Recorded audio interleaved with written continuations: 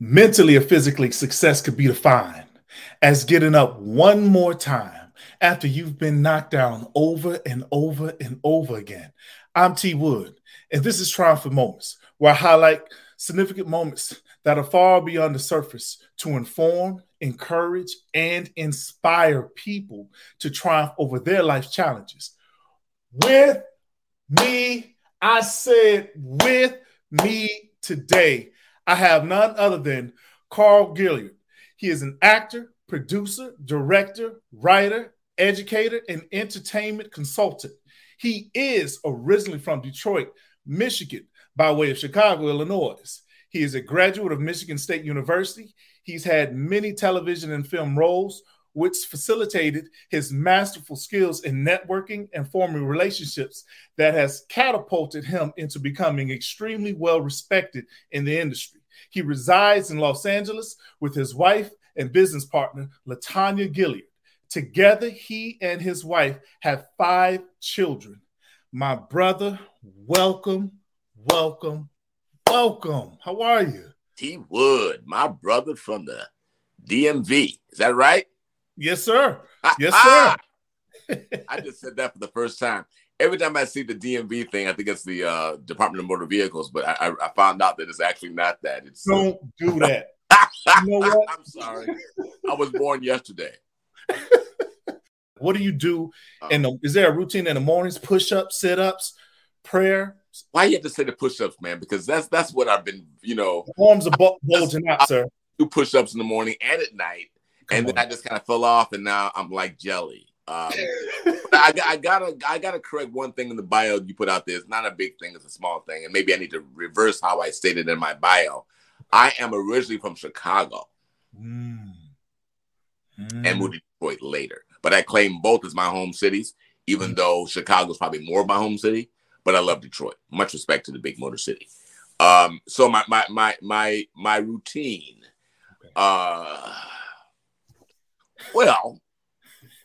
Well, obviously meditation, and I have a devotional that I read every single day. It's in my bag. Sometimes I do it when I wake up, which is when I should do it. Other times I don't. I wait till I get where I'm going to be and spend 5-10 minutes in that devotional. I do go to the gym in the morning. I try to do it 3 or 4 times a week, and that varies depending upon how my schedule is going to be that day. Okay. But I do have a membership at LA Fitness, and I go there. When I go at 5:30, 5:45 in the morning. That's clear. And I leave there at 6:30, 6:45. And you mentioned that I'm an educator, so I teach school, and I teach school kind of on my terms. Okay. I love kids, and it started off as me just doing it to kind of make more money and to kind of offset when I'm not working as an actor and all that.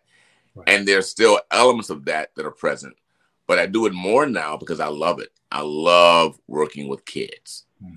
When I tell you, and I think that it resonates because the schools I go to, right, the kids love me, and I think they love me because they see I love them.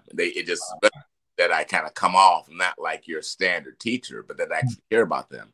And it's because I have conversation with them. I joke with them, but I joke with them in a kind of an educational way, so that they learn something and take away something about themselves that I help them see by the way that I deal with them and the way that I relate to them.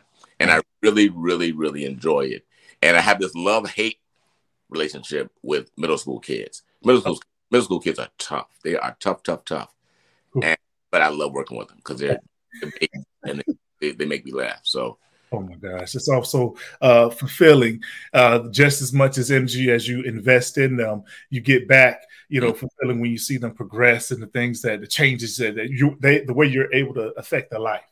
Right, exactly. So I do that, and then my days are so different. I mean, depends on what projects I'm working on. So, working on a TV show, I end up having to go to set, and that turned into a amount of prep time to do the role. I just finished a play that was an enormous undertaking for me. I didn't do anything but think about that play for about 5 weeks. And so that involved, rehearsals 4 to 5 times a week, right, planning them, what type of, blocking, kind of emotional beats that were going to happen in the scenes that I had ideas about. It's a big time collaboration with the actors and the producers on that and the writer. So when I'm doing a project, then it circles around what I'm doing with that time. Right. You know, right. so really, I mean, the only staple of what I do every single day probably has to do with going to the gym at 5:45 in the morning, 5:30, and going to bed that night, and making sure my wife isn't mad at me, which is really, that's hard because I'm a dude, I'm a man, and I forget stuff, and I'd say stupid things that I don't want to say, but I just say them, and then I say, oh, that was really stupid, wasn't it? Too late, can't put it back. Oop, I said, already can't change that. Too late. Edit I that. said something stupid, right? I said, honey, that was stupid, wasn't it? She says, yeah, that was pretty stupid. I said, yeah. No, it's good. See, I wanted to really press upon you. Okay, so now you said primarily, Chicago, growing up in Chicago. Yeah. Okay. What was life like for Carl growing up in Chicago? Siblings, like, how was it in your household? How was that for you? Well, I was born when Eisenhower was president, Dwight D. Eisenhower, General Eisenhower. So I wasn't dating anything. Just I just said it was 58. Okay, so my time in Chicago were in the 60s. I was, all the pivotal things that happened in the 60s, the Kennedy assassination. I remember that. I remember Malcolm X being assassinated. I remember King very well, Martin Luther King. So this is when I grew up in the 60s in Chicago. And it was tough because my mom and dad split up, when I was about 8. Oh, how old was I? Like 6 or 7. And I didn't see my dad a lot in those years. But I had a cousin who really poured into me and kind of took me around. He was only 4 years older than me, but he was very independent. We would go to ball games, Cub games, Sox games. And he's the one that exposed me to films. And once I started going to films, I just could not get enough of going to the movies and watching television and absorbing information from the newspapers about the industry. This started when I was a very, very young boy. And that's kind of where I plunged my energy once, kind of disruption in my household happened. I had a brother and a sister. I'm the oldest.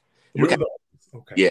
Yeah. My youngest sibling is born in 1961. So it's only 3 years difference. So we were kind of close. It's 61. Yeah, he was born. 61. So we were close in age, but I felt like I was kind of like much older because I felt like I was like by myself and then they were together. Although that wasn't true. We were all in the same house, but I just felt like I was like in my own little world and they were just, I can't explain that. So it's no slam on anybody, just the way it felt to me growing up. And Chicago was, I still love Chicago. I mean, Chicago, when I go there, I feel like I'm being charged. My energy is being charged. It just feels when I'm in the city, just walking around downtown, it just feels like I am now being charged. This is where I belong. This is where I'm from, my roots. And so that's Chicago. And Detroit was a whole different ball game, but you didn't ask about that, did you? No, well, actually, yeah, the combinations. Like, how much time would you, when we say growing up, let's kind of put it in sections here. So how much time was actually spent growing up in Chicago and what portion was in Detroit? So there was a portion in Detroit that you spent actually growing up. Oh, absolutely. I left Chicago when I was 12. Wow. Detroit, and moved to Detroit because my mother and father reconciled and my dad was in Detroit. So my mom moved us to Detroit. And those were great years too. I mean, I had great friends there, had a great experience in high school and, middle school. I moved there in 7th grade. I was 12. Wow. And I was a fat kid. I was a big fat guy. In your opinion, of course. No. It was no opinion. I was a big fat guy. And then I lost all my weight around, I was around 13, and I slimmed down and all that. And my dad told me, my dad was a very athletic man. And he said, if you lose this weight, I said, I'll buy you a whole bunch of clothes. So I lost the weight and he bought me all these really nice clothes. And I was like in 8th grade, I was styling, Jack. I was looking good every day. My dad put these clothes on me. I was because my dad was not very happy about having a fat kid. Because my dad was like,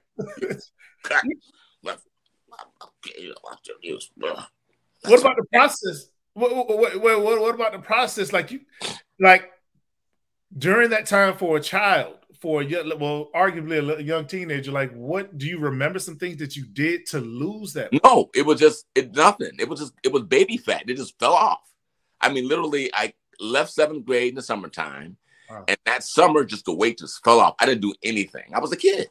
I didn't go to the gym. I didn't start eat. I was eating the same doggone food I always did. It was just baby fat. It just fell off me. Wow. You almost make me feel like you thought it, and perfect time. And your dad followed through with the clothing. All these clothes, the Italian knit shirts, you wear, and the different pants and stuff. No, my dad came through. He definitely bought me the clothes. He said he would. He did it. Yeah. I want to say this because there's this misconception that being the oldest child makes you the boss. So, would you say that being the oldest, that you kind of was, quote unquote, the boss or bossy? Would you say that amongst your siblings? Well, I think that I was probably more independent. Okay. I think that's definitely true. And I was independent earlier. The boss, I don't know. I don't think so. It didn't feel that way. I mean, I think I may have tried to boss him around because I was the oldest, but I didn't always go over that well. Okay. Okay. But I was definitely more independent. I feel like I was more independent. I don't know if that's true, but I felt like it. When you say that, it makes me feel or sense that. Did you ever have anyone say that you had an old soul? Were you more drawn toward older, or I guess more mature crowds or people in general? Yeah. I mean, yes. For a long time, I was always around older people, older kids, even. And then as I got older, now I'm the oldest. Even to this day, everybody around me is younger than me. But I kind of switched. But when I was a young man, I was always around older people. That's true. Okay. Well, I'll tell you what. I'm going to say a couple words, and I need you to tell me what comes to mind. College life. I'll repeat. College life. What's the first thing that comes to mind when I say those words? Michigan State. Great days, I've been watching all of these specials about Magic Johnson. They had the Apple special about Magic, and then they had this movie on this series on HBO Max, right? Championship season, something like that. And I'm really, really loving it. Yeah. And the reason why I'm loving it is because it's so nostalgic. Because Magic gets into his Michigan State experience, and so when I look at it, it reminds me of those years. So I had a great time in Michigan State. I mean, I won't say they were the best times of my life. But I think it was a perfect mix of responsibility, but not too much responsibility, having fun, but not too much fun, having to work, but not too hard, eating, 3 squares a day, unlimited, girls you could talk to, I mean, it was, I was a young dude. Mm-hmm. So I have a lot of very, very, very fond memories of Michigan State and in East Lansing, Michigan. Go Spartans, go green, go white. I tell you what, major, minor, did you switch at any point? Because you find that in a lot of college students, they'll start off in one area, but then kind of say, nah, I'm more drawn toward doing this. Or were you consistent in what you majored in? Well, I think part of my journey that I think is the most instructive for people is that I did not follow my passions, and I knew what I wanted to do very early, and I didn't do it because it could happen for me. So this kind of touches on that. Mm-hmm. When I first got to Michigan State, I was majoring in radio and television because I thought I wanted to be a broadcaster. Right. So I started in that area. Then I said, I don't want to do that. So I switched out and then went into business. And then I said, I don't want to do that. And I switched out.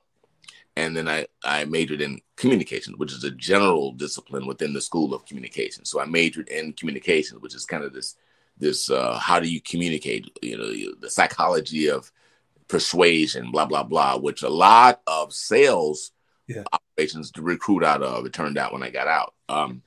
But the whole time I wanted to be an actor. Mm-hmm. So, and I never majored in theater. So my compromise was to partner with other actors in the theater department at Michigan State and do theater. and do plays and do various things. So I did get a good hefty introduction into that world in college, but I was not in the School of Theater, in the theater department. And I wish I had been, honestly. But you can't poo-poo your experience because it all is good. But yeah, I did not, to your question, know what I was doing. I was trying to find it and trying to find ways that was best for me that did not overextend myself into something that I didn't think that I'd be able to get a job later. So I'm thinking about, getting a job, right. What most marketable thing for me to do. That's wrong, in my view. Right. Well, so. I tell you what, sometimes in pertaining to the different colleges and really even outside of colleges, you have graduate opportunities, but there are a lot of things that you can potentially participate part of in the different. You know what? I was being nice. I left my hat in there. I was going to wear an Alpha hat, and I didn't think that you were going to see. But you being a Q, I should have known you're going to backdoor me with this, and I ain't got nothing. Yes, sir. But I'm going to be nice. Let you put that up there. Yeah. So yes, and you said it. So you are a member of yes, I'm a member of Alpha Phi Alpha Fraternity Incorporated across May 24th, 1979. Which that this year is 2022. So this year it'll be 43 years in the frat for me. May 24th coming up. Yeah. Look, I'm sorry, but I'm going to salute you on that. But Terrence, I think I told you, my best friend, my longest standing friend in life is a Q. And he almost got me. You told me that. Almost close. Ooh, not the. What was that? Ooh, what was that? Ooh, was that close? Ooh, was that close? Man, it does tend to, have an effect on you, even when you get close to it. Get it close. Oh, okay. Close, all right. I got respect for things, I tell you what, it's interesting because very curious. I want our followers and listeners to gain an understanding of what sparked your interest in acting. Like, what triggered that connection? Because it was a clear connection. Yeah. Okay. So when I talk to young people, I talk about the fingerprint and how God created us all with certain proclivities, talents, gifts, the way we present ourselves to the world and how we want to express ourselves. Everybody's different. That's why you can't put people down for being different than you are. Come on. And I see a lot of that today, but I'll table that part. Come on. So for me, as I mentioned earlier, my cousin, after my parents split, who took me under his wing, took me to the movies. And when he did that, my whole world opened up. It's like I knew this is what I wanted to do. And I was like 6. I mean, I was a little boy. And I was just, and I would not have known what I would have done. It could have been a producer, which I'm all of these things now. But I just knew I wanted to be in that sphere. I wanted to work in that world. Right. And I used to want to be a comedian when I was a kid. And I told a principal one time when I got into trouble, she said, "What do you want to be when you grow up?" I said, "I want to be a comedian." And I was 7. So this is how far back it goes. I knew at age 7, I wanted to be a comedian, which I'm not, but that's what I was in that whole world of something in this world. So to answer your question, I was really young, but as it turned out, I ended up backing into it because I didn't major in it. But I was in that world through just happenstance, people I met in college who drew me into the theater. Right. I got out of college. I thought I quit, and I started working in corporate America, and then I got drawn in again from answering a newspaper ad in Kalamazoo, Michigan, to go do civic theater there. Started doing theater in Kalamazoo, which is where I ended up after college for a time. So I just felt like my life just kept pulling me back into this business, which tells me that was God's design for my life. And I don't even look at it like, to be some actor and to be some big star. It's just that wherever my ministry field is in this area. You know what I'm saying? Yeah. Whether it's acting, whether it's producing, whether it's talking to actors, whether it's ministering to actors, whether it's acting on set, or all of it. Right. It's just that this is my ministry field. Right. I don't look at it, although, I do a little bit now because I'm getting older. How much money I'm making and all of that is very important. And there's a lot of money there. But I'm looking at this is what I'm called to do. And every time I'm on a set Purpose. or on a stage, I'm thriving. Come on, y'all. I love it. Y'all I love thriving. And I have many, many successful friends who are doing extraordinarily well, and acquaintances. Right. And I look at them, I'm happy for them. Right. I know that I will maybe join. I know that I will join them in some area before I'm gone. But I'm happy doing what I'm doing right now. Come on, it's like a delicate balance. You want to grow, you want to increase, but you need to be happy where you are. Yes. And that's really my big lesson. Listen, y'all bet to catch these gems and these nuggets that's going to be happening throughout the duration of this particular episode. I knew it was going to be like that. That is so important for you to really inherit a balance in your life when you're doing something that has been internally placed inside you, man. Yeah. So I tell you what, with that being said, it's kind of funny because you actually transitioned to it, but many people underestimate the value of creating and maintaining relationships within any given profession. Right. What are your thoughts on the importance of relationships in your profession? Well, it's very important. I mean, you can't do this business by yourself, especially if you are a creator, if you're producing or creating a project. It's impossible to do it by yourself. Even when you're acting, I mean, there is a certain level of aloneness with creating characters and doing the work to present what you're going to do and to work in these projects. But even then, you go to the set, you're dealing with the director, you're dealing with the writer, you're dealing with other actors. So me, I just really am authentically who I am. Come on. Wherever I go. Come on. I'm not walking on thinking, I'm going to do this, or they'll be impressed, or that they'll like me. On. I knew at a pretty young age that being authentically who I am was the most important asset that I had. And the older I get, the more it becomes true. And the times that I'm not authentic and I kind of waver is when I get slammed. Every time I do it, that's a whole other story and more in my personal life, though. Every time I do that and I kind of, compromise and to fit into somebody's box. Come on, man. Is when I get slammed. Every time. Stated that every time you tried to do something really that was against the grain of who you really are, right, is when you ran into that, I guess, wall. Would you call it a wall or just what would you call it? It doesn't end well. Thank you. Because even when you do that, let's say, because this has happened when I've gotten married, because this is my third marriage. We haven't gotten to this point yet. I want to get ahead of you.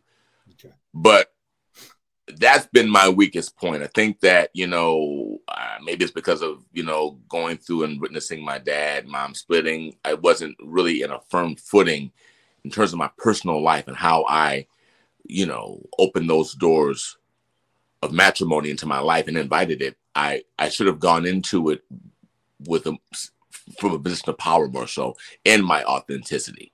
And if you accept it or you don't accept it, that kind of thing, rather than saying, okay, I'll do this if you like me, if you, When I mentor young men who are looking to get married right now, who are dating, I always tell them, look, first of all, never be desperate.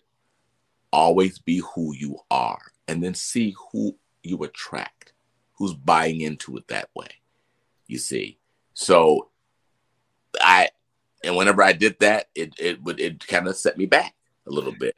Even in the business, when I should have been working harder at my craft, working hard at advancing my own thing in the business, I would quit the business because I didn't think I could do it and then do something else. And then that wouldn't work. So it's like, whether it's personal, whether it's you got to walk in the authenticity of your purpose. If God speaks loudest in your life, you can hear it, because some people just don't know anyway. And, I just think that I was blessed to know it, but some people don't, and that's okay. But if you know it, if God speaks to you loudly and it's something that's in the core of who you are and you don't follow it, you are not only doing yourself a disservice, but you are cheating the world and humanity of what God brought you here to do. Listen, that was you brought to bless others. Listen, y'all, and so, and then do it in a personal life. Mm-hmm. You know, that person you marry is going to be very unhappy. You think you're doing something to help them be happy, but in fact, they're not happy because they know you're not authentic. They don't really know that's what it is, but it is what it is because you're not able to be what they want you to be in a way they need you to be that because you're not really you anyway. So they need to be with somebody who's going to be what they want authentically that. Look. Listen. It just doesn't work. It might work for a little while and then it just crashes. You would honestly say that that was a very huge challenge for you in your life that you don't mind about, opening up about, that you either found a way to overcome it or either it happened and you just found a way to cope with it and continue to press on. I have, T.Wood. I'm going to call you T.Wood because we brothers, right? All right. So there's so many. I mean, there's so many. I'm 64. I don't know how old you are, but I'm 64. So 40. I'm going to speak from my perspective as a 64-year-old man. Gotcha. These are all, there's been so many of them.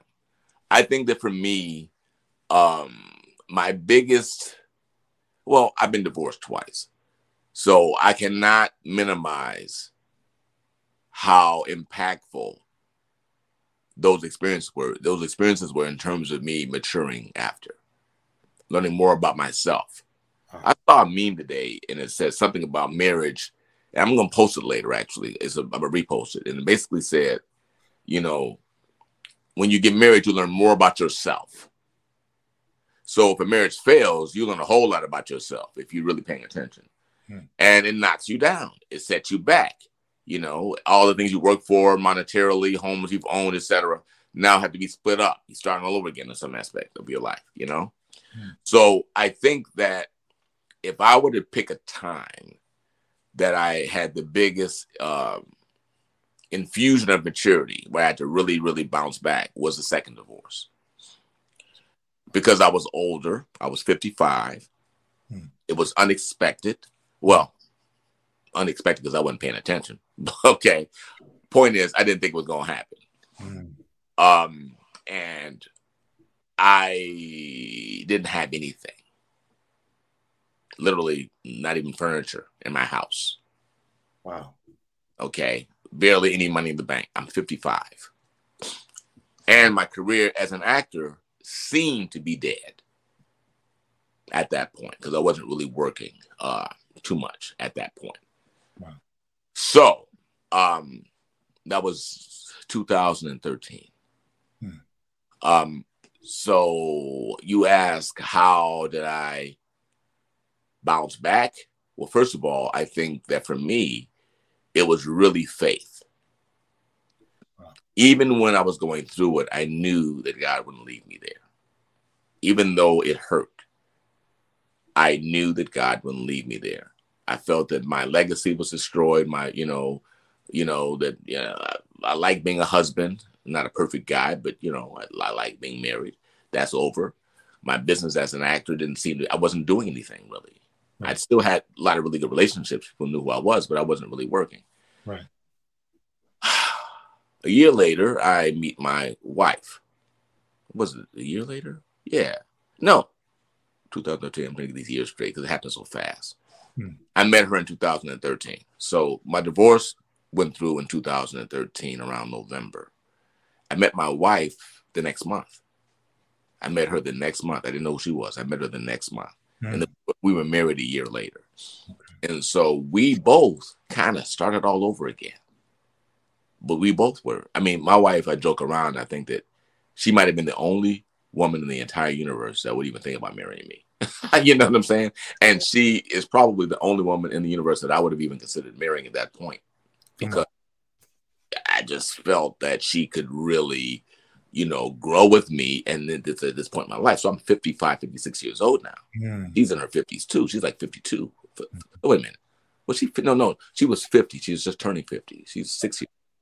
So we didn't really know where we were going. Right. But it was like, and we had some really rough years in the beginning. I mean, I was driving Uber. I was doing Postmates. I was, Lyft. I was doing all kinds of stuff just to keep food on the table. And then I started teaching school too. That's when I started teaching school, like in 2014. Right. And God just began to just expand my territory. Just doing just crazy stuff. And resurrected, and is resurrecting my acting business. And that all started with my digital series that my wife pushed me to do. I did a show called 2 Degrees. It's 2 Degrees, a series. Season 2 is coming, but season 1 is up right now. But that was a very small, low concept idea that my wife pushed me into, that I had a lot of friends rally around to help me bring to the market. A lot of really, really good people. I could not do that by myself. It was a lot of people who helped me, who wanted to support me. Wow. So that was the beginning. And then after that, just things just started happening. So now what we are is at 64, I have a total resurrection of my business. And what did I do? I didn't really do anything. I didn't see anything or how it was going to happen. Right. But I knew that God was going to do something. Come on. I knew it. I knew he was going to do something, because it just felt so unjust. And it's not that I was like without any blame, but look, you're a husband. Okay. That's human. People do things, things happen, but you expect that you walk through it together. That's kind of what I'm saying. That didn't happen. So I felt that, that I was kind of mistreated. You know what I'm saying? Yeah. But God said, no, don't trip. Just hold on a second. I got something for you. And then I felt that. I felt that in my spirit.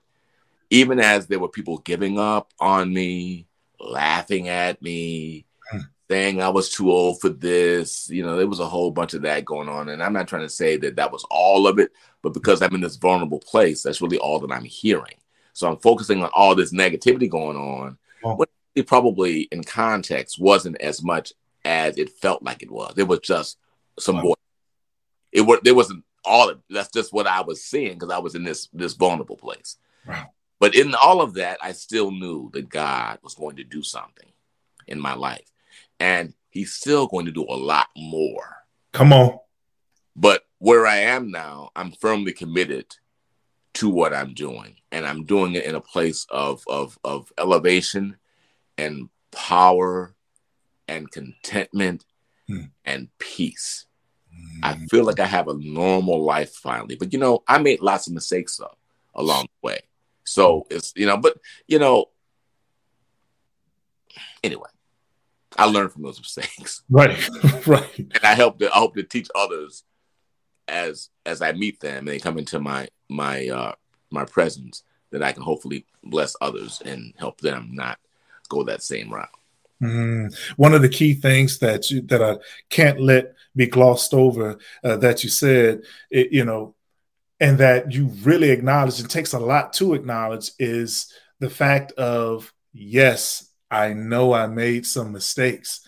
You're not saying in anything in your path that you just kind of went along with it and you just made the right decision at each angle. And then, God stepped in. No, you're saying, hey, no, I made some mistakes that probably wasn't the most popular, or probably didn't bode favorable for my situation.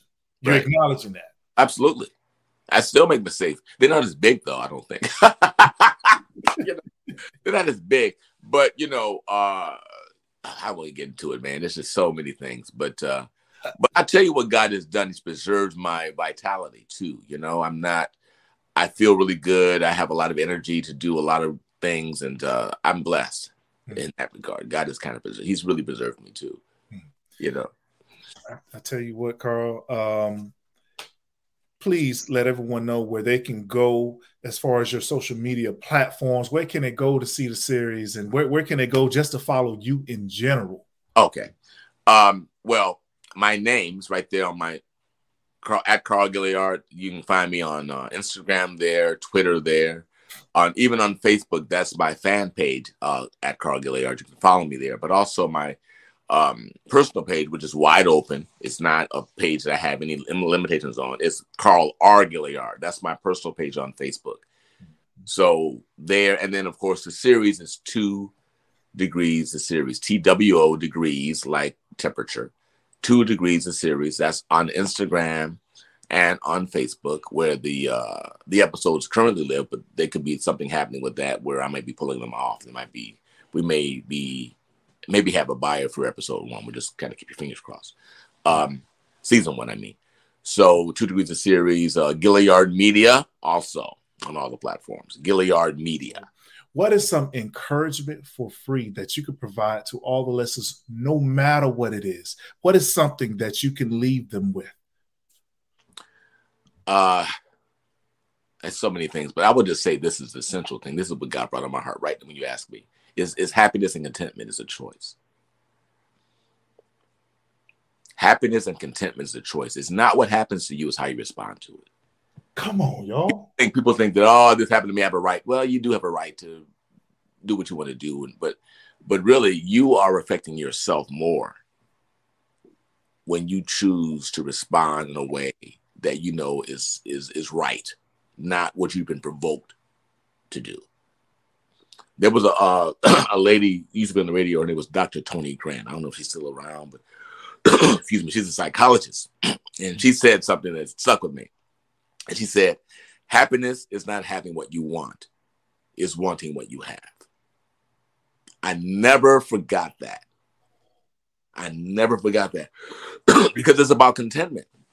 And in this business especially, you could be in a certain place where people want to be at. You're doing something people dreamed about doing, and you're busy complaining about, oh, I wish I was like Idris Elba. I don't know, fill in the blank. Come on. And I wish I'm Carl Gilliard, but if I was Idris Elba, I'd be really happy. Oh, nah, not really. No, you won't. So learn and choose happiness wherever you are, because you are honoring yourself by doing that. You are helping yourself, but you're also honoring God. You're honoring your creator by saying, thank you, Lord, for letting me wake up today. Thank you, Lord, for giving me this opportunity. Thank you, Lord, for having me the wife that I have, the food that I'm eating, the air I'm breathing.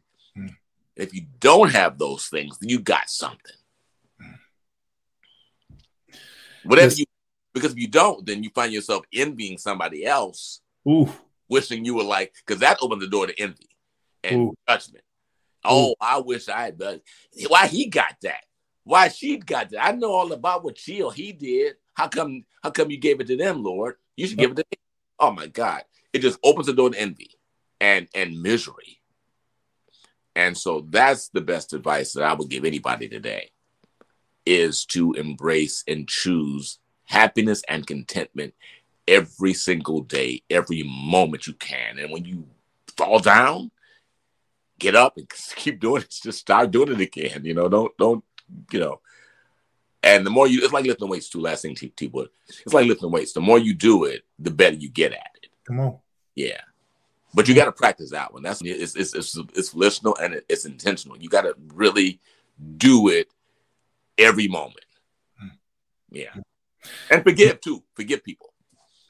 Listen, Carl, you know where I'm about to go with this, man. I greatly appreciate you taking our time in your day to, one, support me on my podcast and the things that I'm doing. Two, be willing to step out and step forward and help encourage someone. Appreciate you. Appreciate you, T.Wood. T.Wood. Check it out. As I've said it before, I'll say it again. Sometimes in life, you must fail in order to succeed. But one thing must remain certain. Under no circumstances do you ever, ever, ever give up. Give up. Never. Trying for most with T.Wood. I am with my brother, Carl Gilliard. Y'all take care.